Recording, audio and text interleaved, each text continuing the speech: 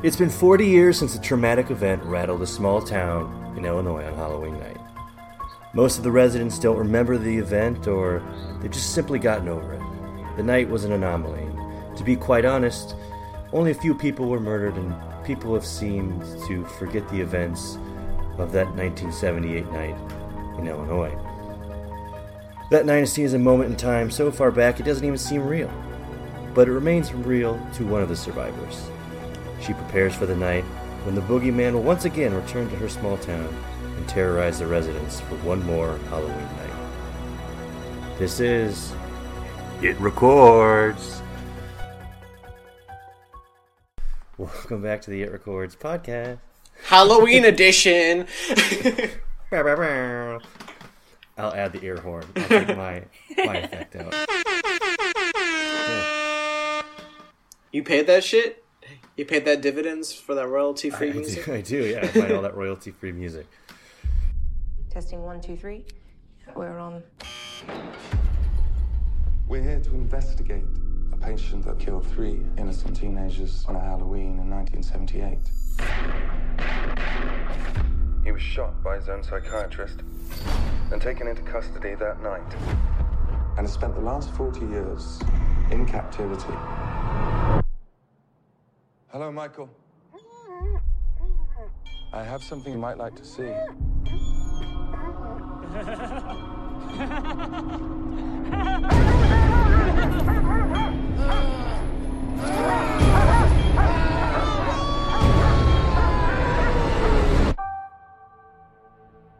Everyone in my family, turns into a nutcase this time of year.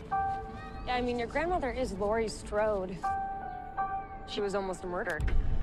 Wasn't it her brother who murdered all those babysitters? No, it was not her brother. That's something that people made up. Do you know that I pray every night that he would escape? What the hell did you do that for? So I can kill him.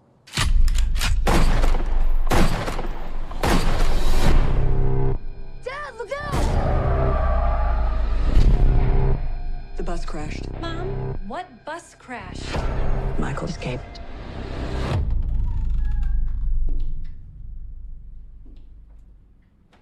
Excuse me, somebody's in here. Hello?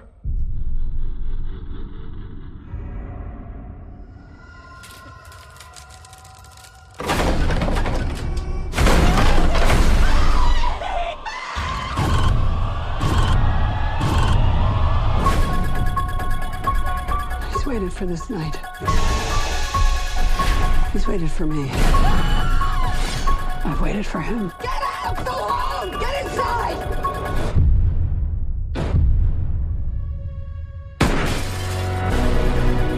You don't believe in the boogeyman? He's here! Michael! You should. Can you close the closet door?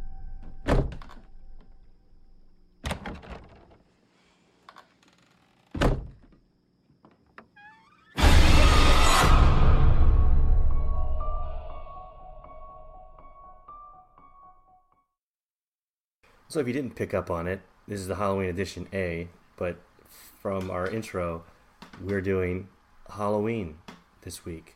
And 2018. 2018 as in the one that just came out. First time for us doing a new movie. yeah, it's pretty exciting. I guess the closest we had, I think, was... Oh god, what was it called? Get Out. Yeah, it was like a year, I would say. True. But Belko Experiment, I think, was the most it was the closest to it being in theaters, because as soon as it hit the DVD, we picked up on it right away. I think it was the closest we had to a new movie, but Get Out was over a year. That's true. Of it being out, which I thought was pretty recent for us, but that's true. Yeah, it is. I mean, this one's just super recent. It's been out a week, and yeah. So I guess how are we gonna do with spoilers here? Are we just gonna full out just say we're gonna spoil and then try not to spoil as much, or I guess we should have talked to it before we recorded, but yeah. We don't do that here. We're just winging it. We're going in. I would say we can say spoiler alert, but we have to bring up some elements that might seem like spoilers if you haven't seen it. So we'll just preface something that you think might be a huge plot point to the movie. We'll put it in the title too, just so people don't get mad, because it is so new that I would hate to spoil a new movie like that. This is 2018 Halloween by, oh man, I already forgot his name. David Gordon Green. David Gordon Green. You know, every time I think of his name, I want to think of David Alan Grier. For some weird reason, that's the name that pops in my head, and I'm like, that's not the right person. They did not direct Halloween. But yeah, David Gordon Green, and he was one of the writers, along with Danny McBride. If you don't know, Danny McBride is basically that curly-headed guy who's in a lot of the comedies you know, in Eastbound and Down, the TV show. And David Gordon Green directed a lot of the movies they were in together, like Pineapple Express and Your Highness. And David Gordon Green is known for a lot of indie movies, to put it more specifically. Yeah, I haven't seen too many of his indie movies. I would say it's been like Pineapple Express and Your Highness and Eastbound and Down I'm familiar with. I saw you've seen like Pineapple Express and Your Highness, and I mentioned that I've seen Prince Avalanche by David Gordon Green, which was... Oh, I forgot about Prince Avalanche. Yeah, Paul Rudd and Emile Hirsch, and I thought that was really a good film, but it's a far cry from... Yeah, you turned me to that movie, and I liked it a lot. Did I? Did I really? Yeah, you did. Wow. Yeah, you did. Great. I'm glad I did. Yeah, it's a good one. I forgot when, but it was definitely you told me to... I think it was like... I literally watched it as soon as you told me to. I think we were either recording another episode, like early on, because I was like at Netflix at the time. Yeah, probably. Yeah. So great, you know of Prince Avalanche. But enough of. We'll get into David Gordon Grier's directing abilities as we go over Halloween 2018. Which, for if you don't know, is the film takes place 40 years after the original, Halloween 1978, and we have Laurie back at it again in the hometown of Haydenfield on Halloween night. And it's like, I think I like how...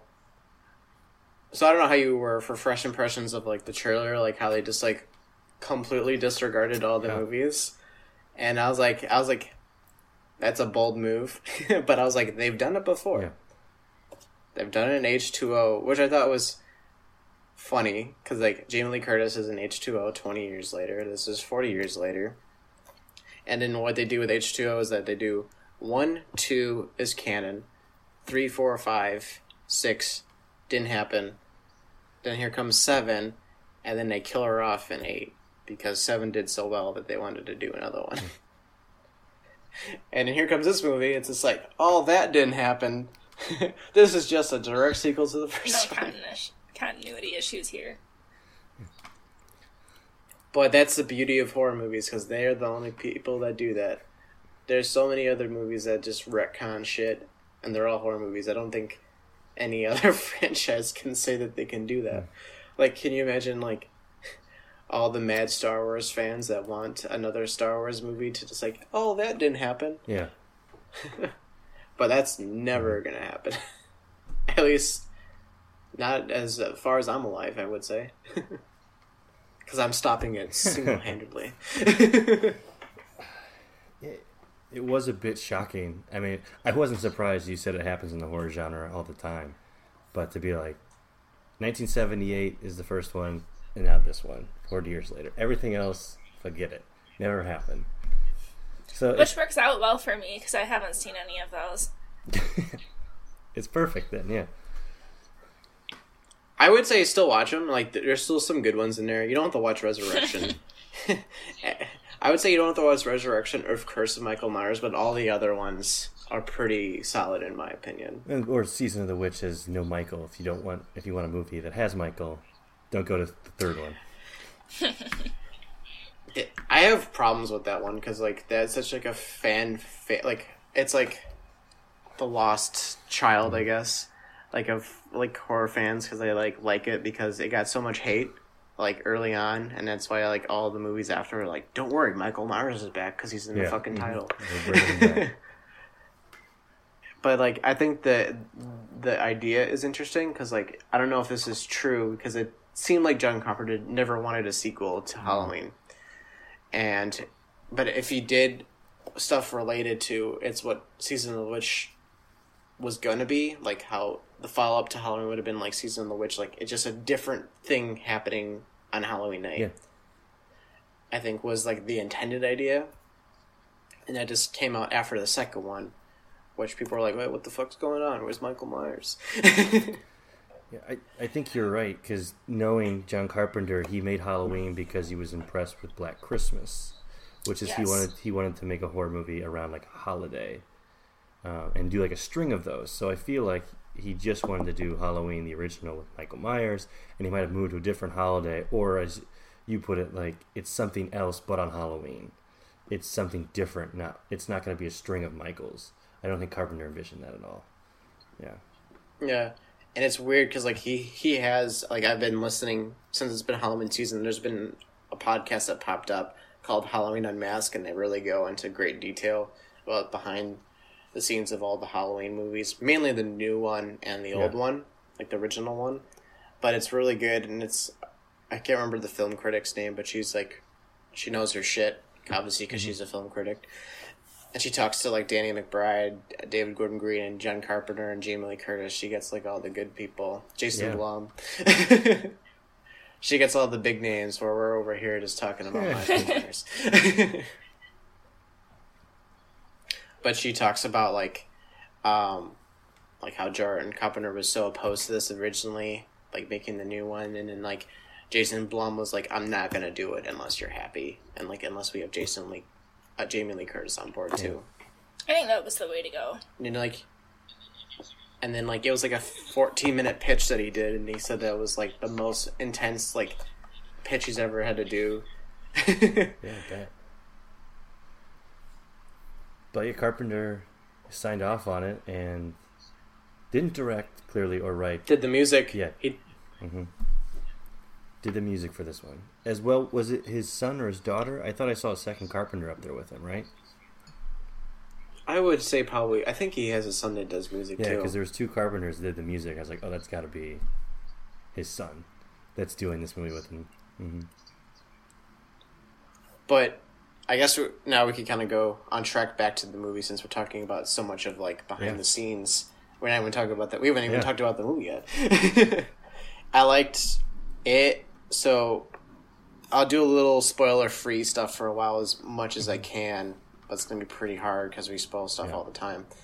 But I like that they, even though they retcon the whole series, they still make a lot of nods. I didn't even notice all of them. Like, I've talked about it with other like friends of mine that like, oh yeah, did you notice that? I was like, oh, I didn't know that was in that Halloween. Like they made references to pretty much all the Halloween movies that came before, because Danny McBride and David Gordon Green are such huge fans of Halloween. And they said the reason why they had to do it is because they couldn't find a way to connect it to all the movies. So most of the movies got scrapped right away because it was impossible to connect all of them together to this next movie. And so like, for a while, like Halloween 1 and 2 were the only ones that were left, and this was going to be a follow-up to the second one. But then like the whole sister thing, spoilers if you haven't seen Halloween 2, but I actually didn't know Laurie Strode was his sister for the longest time, because I didn't see Halloween 2. I saw the sequels afterwards. Like I saw Halloween 2 is one of the last Halloween movies I've seen. Like I saw them all out of order. And I was like, oh yeah. I was like, I didn't know he was his sister. She was his sister. That surprised me. But I think it works out better for the franchise that it's not, because it brings Michael Myers back to the original force that John Carpenter intended it to be. Because it was like this like weird in between of a man and like a supernatural force. Like you just don't quite know. Like if he's trying to kill his sister, that kind of like that makes him more of a person than like him just like killing for whatever reason. Like, he's just killing people just because he's evil incarnate. Yeah, he doesn't have a motive. That was why the first one was so terrible. He was the Shape, or the Boogeyman, is because nobody knew what Michael was. He was a serial killer who broke out of an insane asylum and was coming after these kids in a nearby town where he grew up. And the other ones tried to give him a motive and a backstory, but that's what made Michael so ominous in the first one, is you didn't know any of that. And he was just terrorizing everybody. And they went back to that. Except that he's... Yeah, they almost made Michael Myers into, like, an anti-hero a little bit. Like, even though he's, like, hard to, like, I can't get behind Michael Myers killing people, but he's the reason why I'm seeing these movies. Yeah. But this gave, like, a different, like you see, like, how Jamie Lee Curtis's character is doing. You see, like, how, like, Haddonfield has evolved for 40 years, and it's just, like, your ordinary town, but, like, you have Laurie Strode fucked up, like, 40 years later. Like, she's just, like, complete, I would say, survivalist. It's, like, also isolated herself. She's, like, not with her family because she had her daughter taken away from her when she was younger. Because she tried to prepare her every day for Michael Myers. Like, every day Michael Myers could come back, and she lived like that for 40 years. Yeah, it really shows the long-term effects of the 1978 night, 40 years later. So we see all of the aftermath from that. Yeah. I think that was... They did a really good job of developing her in that sense where it might seem cliche to make her like the survivalist where she's going to kill Michael. She's ready for him, but I think they did a good job of developing her character that it added to the lore of Michael being this supernatural evil incarnate, as you said, Pete, where she was like, no, it's just like I looked into his eyes and there's nothing there. Like, it's not a person. It's the boogeyman. She called him the boogeyman. She's like, I'm just terrified. He's not, I know he's out there and he will come back. Like, because it was a good idea. It was a good idea to show that there is that supernatural element to this movie again. It's not just Michael going on a killing spree. Yeah, the only thing supernatural about the previous Halloween movies is that he just kept coming back. Like, but he was just trying to kill his bloodline for whatever reason. Because, like, the most interesting take that the series took in, like, the fourth one is that I think her name's Danielle Harris, that actress who she's in like she's in a decent amount of horror movies, but I think her name's Danielle Harris and she's in 4 and 5, and it's like Laurie Strode's daughter in that series, but Laurie Strode is dead, and she has like the evil in her. At the end of 4, she's wearing a clown mask and has a knife, and like I think she kills someone. I can't really remember. So it shows that like the evil can be passed on, and it was like kind of like a surprising thing, and like that was interesting. But then in 5, they like completely, they almost like disregarded the ending of 4. they're like she's still here, and she seems like a normal teenager. Yeah. It was just weird that they just didn't take it further. Like they could have like, I think I like that angle of where they took that. It was like kind of like evil being passed down. Mm-hmm. Like that's kind of cool. But they didn't like it. Just kind of stopped after that. Mm-hmm. But like this, it's just Michael Myers is this kid who grew up in an insane asylum that killed his sister 40 years ago, basically, or even longer. Probably it was 15 years, I think, before the first movie. So okay, so 65 supposed years. To be like, yeah, is that right? Mm-hmm. Or 55? I don't know. I can't do math right now. And the nice thing about this is that Nick Castle, the guy who played the Shape, one of the people who played the Shape in the original movie, is back, and he's still as menacing as ever. And they like show his face briefly, which I was like kind of surprised by. Like you only see it once in the original movie, and they show you like glimpses, like profiles, and like him being obscured by like branches and like other things. And like I like that they didn't fully reveal his face. I don't know, kind of like you like wanted to see it, but you didn't want to. It kind of like added like another thing to it. And I love the way, I know it's kind of like I'm going all over the place, but I'm trying not to spoil it for as long as I can. I love how this movie opens up. It got me so fucking psyched for Halloween, the holiday. Like, it was this, like, these two podcast journalists investigating the babysitter murders. Original title of Halloween, by the way. And they're trying to provoke Michael with the mask, and then it's, like, very tense because, like, everyone else around Michael Myers is freaking out. Like, the dogs, the patients, and, like... And then it just goes to, like, the classic opening of, like, the jack-o'-lantern and, like, the music, and I'm like, fuck yeah, I'm so psyched for this movie. Yeah, I really like that, too, because it sort of builds up that tension where the dog's barking, the people are screaming, he's holding up the mask, and he's like, say something, and it cuts right to Halloween, and it's got the pumpkin, like, from the original, that they zoom in on, but it, like, they do the same thing, but it, like, inflates, because there's, like, a crushed pumpkin in this one, and it slowly grows back into life. Yeah. And they zoom in on it. Yeah. Yeah, I thought that was cool. Mm-hmm. And that old producer he produced I literally can't remember his name because it's really hard to pronounce, but he was a producer for literally all of them except for the first one. They're like, because it wasn't John Carpenter's Halloween, obviously, as you saw. It said Halloween, and it's like, I know he's from the Middle East. That's all I really know. That's really bad. Did I know? But his name starts with an A, and it's like presents. Like he's like been the producer, and like his son, I think, like has been a producer for like so many Halloween movies. Like literally all like that family has been like involved with Halloween since like the second one, the original second one. Interesting. I'll look up his name because now I feel bad that I don't remember. Yeah, and as you do that,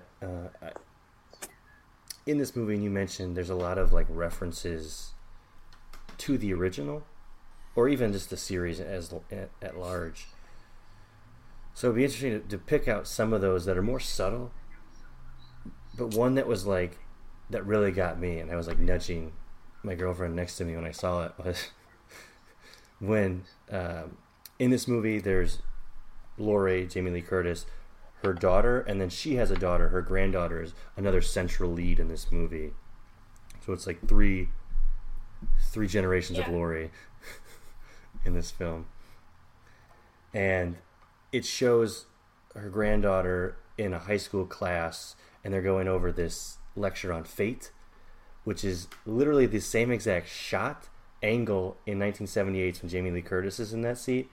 And it's the same lecture. It's the same conversation. It's the same lecture. And I was like, oh my gosh. That I did not know. That's pretty cool. From the original?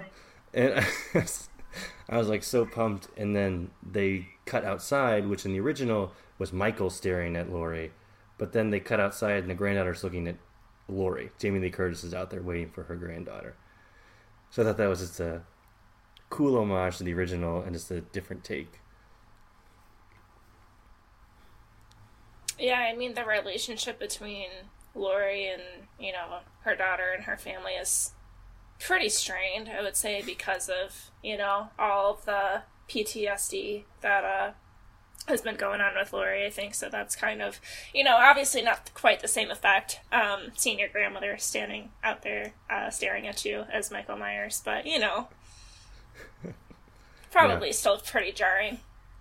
And then she's got, like $3,000 for you. So, oh, yeah, that's right. Yeah. More of a positive connotation in general, though. Mm-hmm. You got that name, Pete? I'm, like, honestly, like, struggling right now. Like, I saw that the guy from this one was Malik Akkad, and I could have sworn that name was familiar to me. But I'm not seeing it I'm like going through all the fucking Halloween movies, and they're just like all produced by someone else, and I could have sworn I've seen it before, but I'm not finding it off my first glance with Wikipedia. So I'm just gonna call it a wash, and that I mistakenly thought I'd seen that name before. I don't want to spoil too much, but We're almost at that point. Yeah, I would just say from like here on out, because we're going to be talking about the plot and the ending, we're getting there, that there's going to be some spoilers here coming up.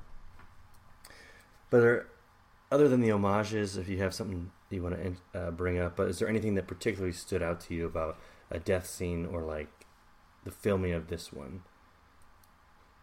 I think you care about the characters, like, so in the first one you care about the characters like more because you get a little bit of this kind of like their day-to-day life before Michael Myers attacks, and I think this one also does it where the other ones didn't.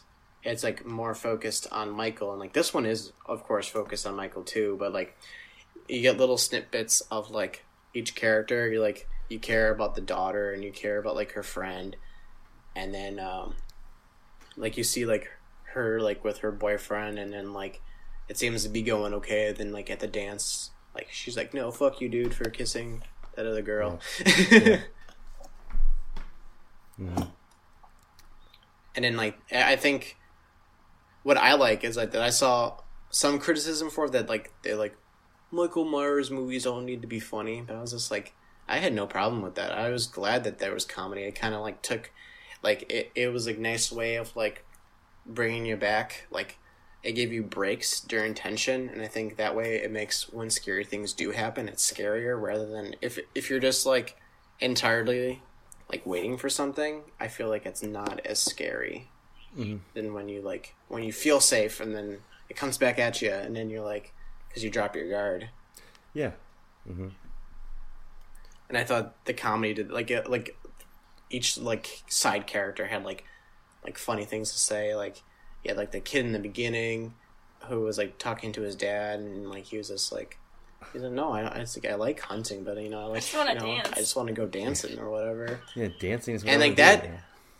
And then that scene was scary. Like I was very scared when he was like looking for his dad. Oh yeah. Like on the bus, you had like all these. I don't know if they're technically inmates, but all these people, psych ward. I don't know if I should say that word, but they're criminally insane. Yeah. So patients. I don't know. Whatever they are, they're all just like walking around, and you're like, holy shit, this part is very tense, and you like. He comes across like a dead guard or a dying guard, and he's like, "Run!" And I'm like, "Oh fuck!" Yeah, and then he shoots the Dr. Loomis character, which I felt bad about at the time. I was like, "Oh, why'd you have to do that?" Then the new Loomis, as Jamie Lee Curtis calls him. Yeah, I got a good kick out of that one. That's a meta moment for the old films. Yeah. Mm-hmm. I mean, H2O is pretty meta, so... Oh, yeah. It's, like, ridiculously meta, because it's, like, post-Scream. Mm-hmm. Was that 2000? H2O? I thought it was 98. 98? Okay, yeah. Yeah. Well, because if it's 20... If we got it in 2018... Years, yeah. 98, yeah. But I'm glad they brought it back. They brought it back at a good time. I'm happy about this movie. I'm just going to say it. Mm-hmm. I was happy watching this, and I'm gonna say, like, if it's fine, you don't think it's amazing, but for me, it was like a really great sequel, and it like was more, since it was like a tighter budget, I feel like it was able to be like the first movie, but like able to do its own thing at the same time. Like they had like financial constraints, which made them like be creative rather than if you throw money at it, the problem will go away. They had to figure out on their own. I really enjoyed the tracking shots with like call back to the first one, awesome. But they're with Michael Myers, and he's going into these houses, and it's like, holy shit, this is crazy. Like it's really intense and really well done. I thought that was one of the best like scene sequences of the movie is when he's like walking. It's trick-or-treaters, and he's like walking through all the houses, and it's tracking shots. I thought that was really well done. Yeah, I really enjoyed that part. It was very spooky and very enjoyable to watch, as you like to be scared when you're watching a scary movie. Yeah. Mm-hmm. Yeah. Which I don't think is necessary, but I get why people want to be. Yeah.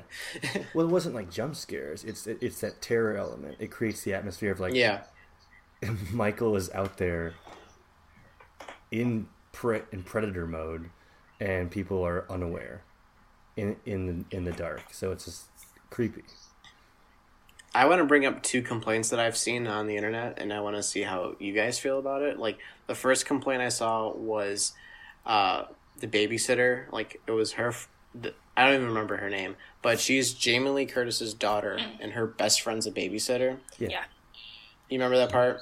And she's babysitting like a little boy, and he's very funny. Like he's like I gotta get the hell out of here. Yeah. Like he's like I'm not going. He just has a lot of good lines, and like I saw that people like were really annoyed by like his comedy, and I was like, again with the comedy, it's like I don't get why people have a problem with it. I thought it brought some relief, as you said, to the tension that was building. So I thought it was like perfectly placed, and had no issue with that. I agree. Like because there was like so many other characters that also had comedy, like her boyfriend, like the babysitter's boyfriend, like got a tattoo, like this is the night, and then like she's like I'm gonna try to fuck you or something, and I was like what a line. Like that's a crazy ass line. Yeah. No, I like that kid. I didn't, and that comedy element I thought was good because it almost seemed like that scene in particular was like almost exactly from the original, which was Laurie's friend, it's her granddaughter's friend now, who was babysitting, and she was having her boyfriend come over or whatever, and it was almost going to be identical, but the kid kind of breaks that realm for me, where he was like, you guys are going to smoke weed, because she called it something else. He's like, I know you guys are going to bring your friends over and smoke weed here. He's like, she called it Alakazam. She called it Alakazam. Yeah. And he's like, and I was like, the Pokemon? He just sees right through it, and they're like joking back and forth, so it kind of breaks that element of the original, and it also, I thought it developed her character as her friend, because before that we'd only seen her like once walking on the sidewalk. Yeah, in the beginning. Gave her, I thought, a lovable quality of like, oh, she just seems like a normal person. She's like really nice to him, and like she really likes him too. He really likes her too. Yeah, she's a good babysitter who just likes to smoke weed with her friends. So like probably all babysitters. Yeah. So it kind of, I thought, grounded her, made me care about her and that little boy. It was a good scene. And so, it makes me think of, now I remember another complaint. So then one was like, back, since we're talking about the babysitters, like how Michael Myers like was playful and like put her in a sheet and then like kind of decorated the room very quickly. And it was a very tense moment because like, more spoilers here, but she's dead under the sheet, and then like they're like, oh, why is Michael Myers doing that? But like he does that in the first one. Like he does it with the tombstone. Like he killed the babysitter in the original, who looks like Judith Myers, and he put the tombstone there. Yeah. So like it's not like he hasn't done it. Like I feel like everything that has happened in the movie has been like kind of like established already in the franchise, if not already in the first one. Like there's just like a little more comedy because you got fucking Danny McBride writing it. Right. So yeah, like I mean, like of course it's gonna happen, and I took it to my benefit because it made me enjoy the movie even more. Mm-hmm.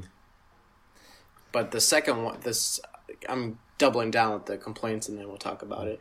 But then there was like a really creepy, like after the tracking shot, after he kills like a mom, and then he walks past a crib, and then like the babe. Everyone in the theater was like, oh shit, and then this walks by, and then complaints were like, oh, the Michael Myers I know would kill the baby because it wouldn't it humanizes him too much, and like I think that's kind of bullshit because like there's no rhyme or reason to Michael Myers' killing. Like he passes by plenty of kids trick-or-treating and he doesn't kill any of them. Yeah. And he killed the kid in the beginning of the movie, the kid they were talking about dancing. He killed him. Like he just right. When he wants to kill, he kills. It's like I feel like people are trying to understand him too much when there's like the point of Michael Myers is that you don't understand him because he is evil and there he kills is no when he clear wants motive. to.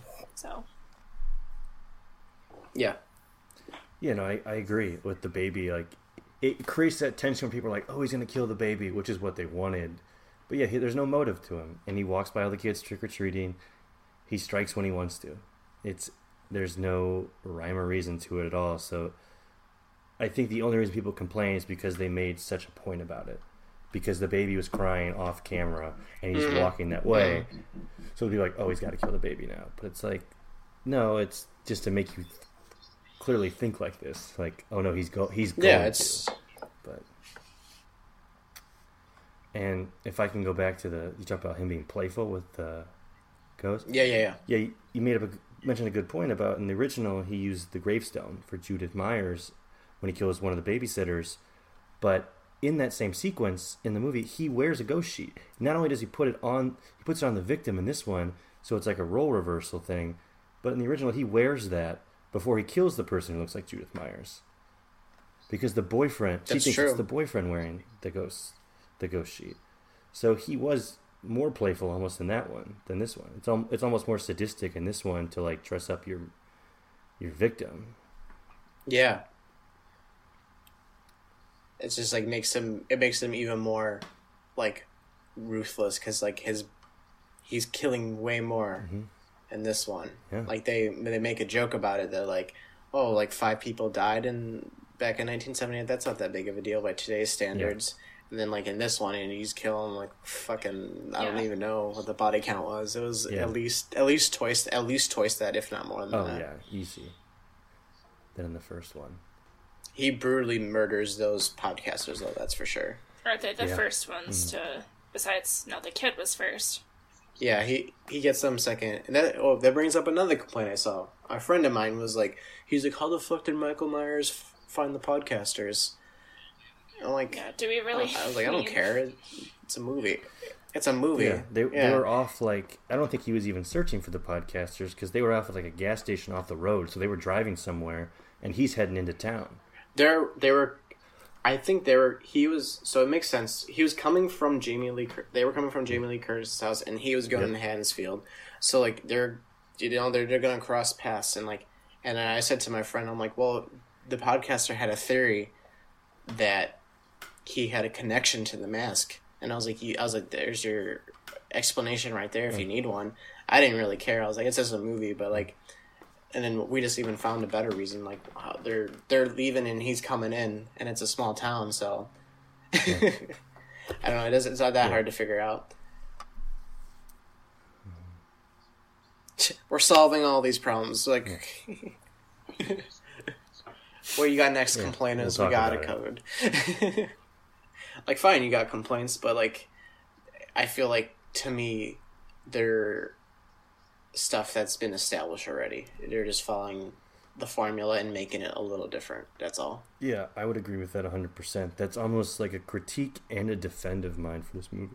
And I don't want to, full blast go into defend or destroy, but it does a really good job of kind of staying true to the original and like what made it good. I don't think it hits that exactly. It's hard to do that. It's its own film, but it does a really good job of paying homage to it, trying to keep true to the original compared to like 3, 4, 5, and 6. It's completely different than those. So that's why I defend it, but I would have wanted it a little more to like be something a little more original of its own. Because like even Michael breaking out of the bus is the same as the first one. There's a Loomis character. There is a twist there. He's going after Laurie. So the plot is very similar to the original, which kind of makes it enjoyable, but I was hoping just for like a little more of a different spice, if that makes sense. The only spice that they had that I have a complaint about is that the new Loomis like turned bad, because he wanted to see how, like, if Michael Myers would talk, like what would he say. And he's like, this is how it feels to kill, and he puts on the mask. And I was like, yeah, that part's kind of dumb. Like, I feel like it would have been fine without that part. Without him. Like, that's my biggest complaint. And it didn't even bother me that much. It's just like, sometimes movies make a dumb decision, and that was one of them for me. I don't even remember his name, to be honest, Dr. Loomis's character. New Loomis, that's what they call him, so that's what I'm sticking with. He's dead. Who cares? Well, I actually think that in an original script, they were going to have Loomis be in the opening scene of this movie. Don't quote me on that, but I'm like 90%. That was like one of the original openings, instead of like what we saw where they're at the insane asylum or the ward where Michael's at. It was going to be Loomis still there with Michael. And then he obviously really hard to pull off since Donald Pleasance has been dead for Right. some time. But they do have his, so the voice that actually, that's not the actual actor. Like, I thought, like, they just had someone impersonate him to do that recording. And it sounds just like him. Like, you remember we hear him talking about Michael Myers, like, about, like the tape case recorder. or whatever. Yeah, just like someone doing an impression. What haven't we covered? We're still, like, not, like, there's not a lot to spoil about this movie, because, like, you obviously know that Michael Myers is going to kill people, and that's what he does very well in this movie. And then, of course, there's the final sequence that I feel like is very great. Yeah. And I think I'm just going to leave it at that. I think it's a great, like, kind of, like, closing point to Jamie Lee Curtis's character of, like, what she's been preparing for all these years. I think, yeah. And then, like, I don't know. What do you think, Lindsay? I feel like you've been kind of quiet. I think that there's been talk of a sequel to follow. Imagine that. But I really, for me, I think it would be good to just kind of leave it here. I think that final showdown was pretty great, and I'm like, okay, I think that the story should end here. So I think they want to see how it does and what the reaction and, you know, all of that goes. But I don't know. I hope they leave it alone. I think it did what it was supposed to. Like, you don't want a sequel Not really, to this movie? No, but, I mean, there is a contract that Michael Myers is unkillable, so we'll see. Yeah. I would not be upset if they make a sequel, to be honest. Like, like, I enjoyed this movie, and if it's at least, like almost as good, like, I would be happy, because, like, they leave it in a way to where they could pretty much leave it alone or, like, do a sequel, which was good. And then they said, like you said, they're going to wait to see how it performs. And it fucking performed, because I looked up the box office, and it's $126 million off, like, a $15 million budget. It's only been a week, too, at this time. I think it's number one in the box office last week and this week. So the past 2 weekends it's been number one. And I thought it was the number one October movie of all time. Surprised. Or horror October movie. I think, yeah, it definitely is, like, just got some box office records. I think it was not able to beat Venom in the end, which was the previous, week. Like, they were close. Yeah. Like, it was, like, a week apart, I want to say. And Venom made a lot of money. And I think Halloween fell a little short of what Venom made in its first weekend. Because Halloween made, like, $77 million. And, like, Venom, I think Venom had, like, 80 or something. Pretty close. But I'd say it's pretty good for a horror movie compared to a Marvel comic. Especially in the world of Marvel comic, everybody goes and sees every one that comes out right now. Yeah, I feel like a lot of people are talking about Halloween right now. Oh, yeah. I mean, we are. I mean, yeah, I mean... Well, it's what we do. We love horror movies, but, like, it's nice to see that other people are into it too, or not into it too. Like, whatever, as long as they're seeing it, like, I don't know, it kind of makes me happy. This movie was released on Michael Myers' birthday. I read the 19th. That's hilarious. So that's hilarious. Great. I didn't know that was his birthday. I read it on IMDb. Oh, there you go. Do you guys have any final thoughts before we go into our next segment? Like, anything you didn't get to talk about? I don't think so, no. I talked, I feel like, quite a bit. Yeah, I feel like I was talking a lot.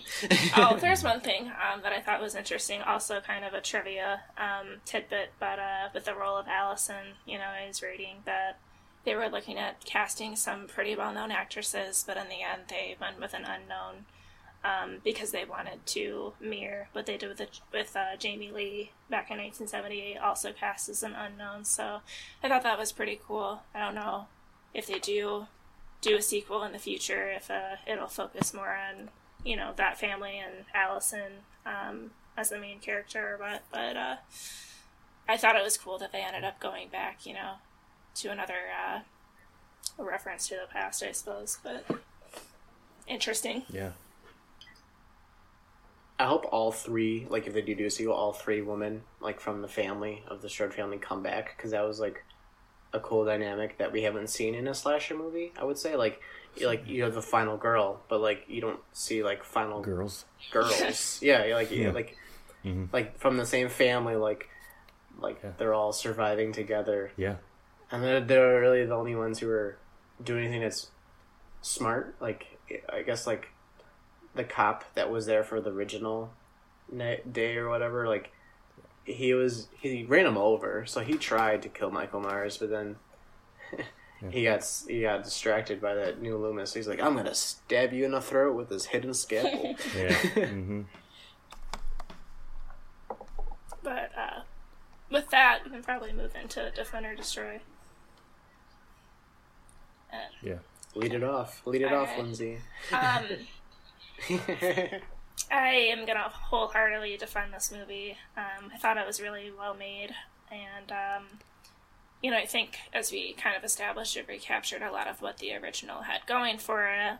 The score, like, truly chilled me to the bone, and I loved it, and like I said, I don't think a sequel is necessary. Wouldn't be surprised if they go there, and, like Pete, I wouldn't be mad about it, but I really think they should keep it there, and,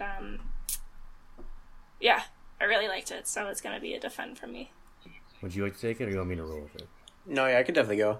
I also defend it, and I hope they make a sequel, because, like, if they don't, then someone else will. Yeah. Like, that's one of the things that, like, how Jason Blum pitched it to John Carpenter. He's like, if we don't do it, someone else is going to do it, and, like, you might as well be on the ride and make sure that it goes the way you want it. Like, so I hope, like, they do a couple movies, and then they can make some shitty ones after that, and then make a really good one again in 20 years. It kind of seems to be the tradition of, like, making a really good one after 20 years of of it being, like, somewhat okay. Right, yeah. Yeah, there's a lot of things to like. There's a lot of callbacks to the original, and it being its own movie, it being scary, great score, like you said, Lindsay, and just bringing back Michael's, like, whole, like, mythology, like, to its roots, and, like, making him, like, scary again, and making him comical, or, like, being bested by Busta Rhymes, or or just he's this good old Michael Myers. Mm-hmm. I'll go then. Round it out. I'm going to defend Halloween 2018. Why'd you say it like Just that? wanted to build this suspension. For me, I teetered, like, on Defend or Destroy, and only because I wanted, as I said, to see, like, more of a departure from, like, the original, like, because it seemed like the plot a lot, but on the whole, I just, like, looked at it and I went, it's pretty tight, like, the acting to the script and everything, and John Carpenter's on board with the score, which was great. So I said, compared to, like, Curse of Michael Myers and stuff, this movie far surpasses it. I'm putting, like, too high of a standard on the Defend or Destroy, because I kind of wanted that departure a little more. So I do defend it. It's a very good horror movie and a Halloween movie. I also liked with the score, it is that original music that you're used to, but also there's times where he, like, slows it down in, like, kind of more serious scenes, but it's still that same da da da da da da, but it's just like a different adaptation of it, and I thought that was really well done. And there were some new stylistic elements to the film that added to the franchise. So I'm guessing there's going to be a sequel, just because of how successful it was, and then that final shot, you don't see Michael, like, at the very end. Yeah, so exactly. I'm guessing we'll see Michael another day. Apparently, you hear breathing there's, like, a post credits. I don't know. I don't know if this is actually true, but I thought it just ended and I was fine with that. But apparently, you hear him breathing maybe during the credits or something like that. Yep. Until he's dead, he's dead. We've never seen him die, so. I mean, he's Michael Myers. He just doesn't die. Mm-hmm. His legend will live on. Well, with that, I think that's unanimous defend from the It Records gang on this Halloween episode of the new Halloween 2018. Go out and see it. Clearly, we recommend it. It's in theater. It's a fun theater movie. I went opening night, and it was like a really cool communal feel to it. People were like cheering on the screen or gasping at the same time. So I hope that's still out there, and go see it as Halloween's approaching. But until next time, I'm Matt Johnson. You and I'll remain in those shadows. I'm Peter Hansen, and you should do as I say. As Laurie Strode would say to Tommy Doyle and her granddaughter. I'm Lindsay Clark, and it's about time to face your fate.